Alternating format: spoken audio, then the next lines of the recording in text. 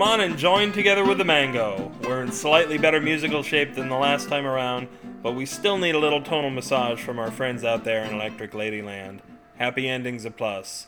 10 shows strong this instant, nearly an hour of content, and I know you're still listening because I'm taking advantage of that sick part of your brain that always, always, always sniffs when your companion says the magic words, "Smell this. Does this smell funny to you?"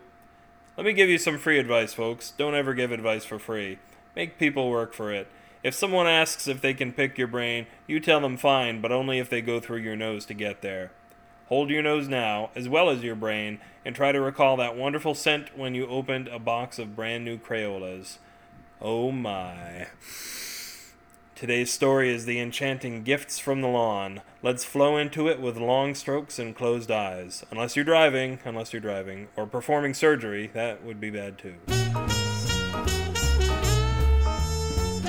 Gifts from the Lawn by Matthew Sanborn Smith. Sarah picked crayons here and there from the front yard, along the edges so she wouldn't trample the wax and upset her father. The front yard was his for show, and the backyard was hers for play. That's why she had to sneak her crayons from the front. She crumbled the back to pieces. Sarah had a crayon deal with her cousin Ellen in Oregon. Oregon grew lots of yellows, and Sarah loved lemon yellows. The only crayons around these parts fell into the burnt umber range, so deadly dull that Sarah might have wept if it wasn't for her crayon network. Besides certain yellows, Sarah regularly received lavenders, light blues, and navy blue, which was her most prized possession.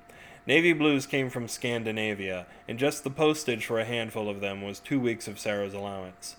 She tried planting a navy stub in the backyard once, in order to grow her own, but nothing ever came of it. Her father said it had to do with the soil and the climate. Even if it did take, the thick roots of their burnt umber lawn would probably choke the navy before it could bud. Sarah's life changed when she read an excerpt from the first chapter of Darwin's Origin of Species aloud in class. As soon as she got home, she cleared a couple of patches in the backyard and started segregating her russets from her sepias, digging them up by the roots and transplanting them to their own corners of the yard. On weekends, she and her mother frequented nurseries and garden shows for samples of slightly darker and lighter shades. At 9 years old, Sarah became a crayon breeder. By 12, she was a savant of artificial selection and had her own booth at the local shows, selling shades that many people had never seen before. She sent checks along with her shipments on the crayon networks, asking for local soils and climate data. As Sarah's business grew, so did her color palette. By the time she was 40, she offered gift boxes of crayons in all the major department stores. Her company Gifts from the Lawn was the first to offer scarlet, a color native to Brazil and previously thought to be unattainable in a pure, never-melted state. Sarah retired from the running of her company at 45 to pursue her other horticultural interests. In the evenings, after a long day's work, she'd relax in her study with a stack of coloring books from 40 years ago.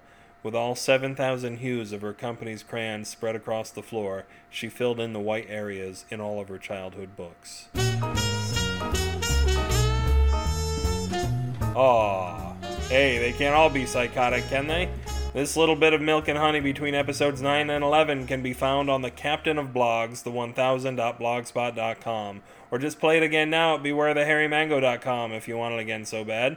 Tap on the hull of our sleek donate button if you want to see what it's made of. Whisper sweet somethings into my inbox at matthew@bewaretheharrymango.com, or seed my fields with comments on this post, and say nifty things about me in an iTunes review.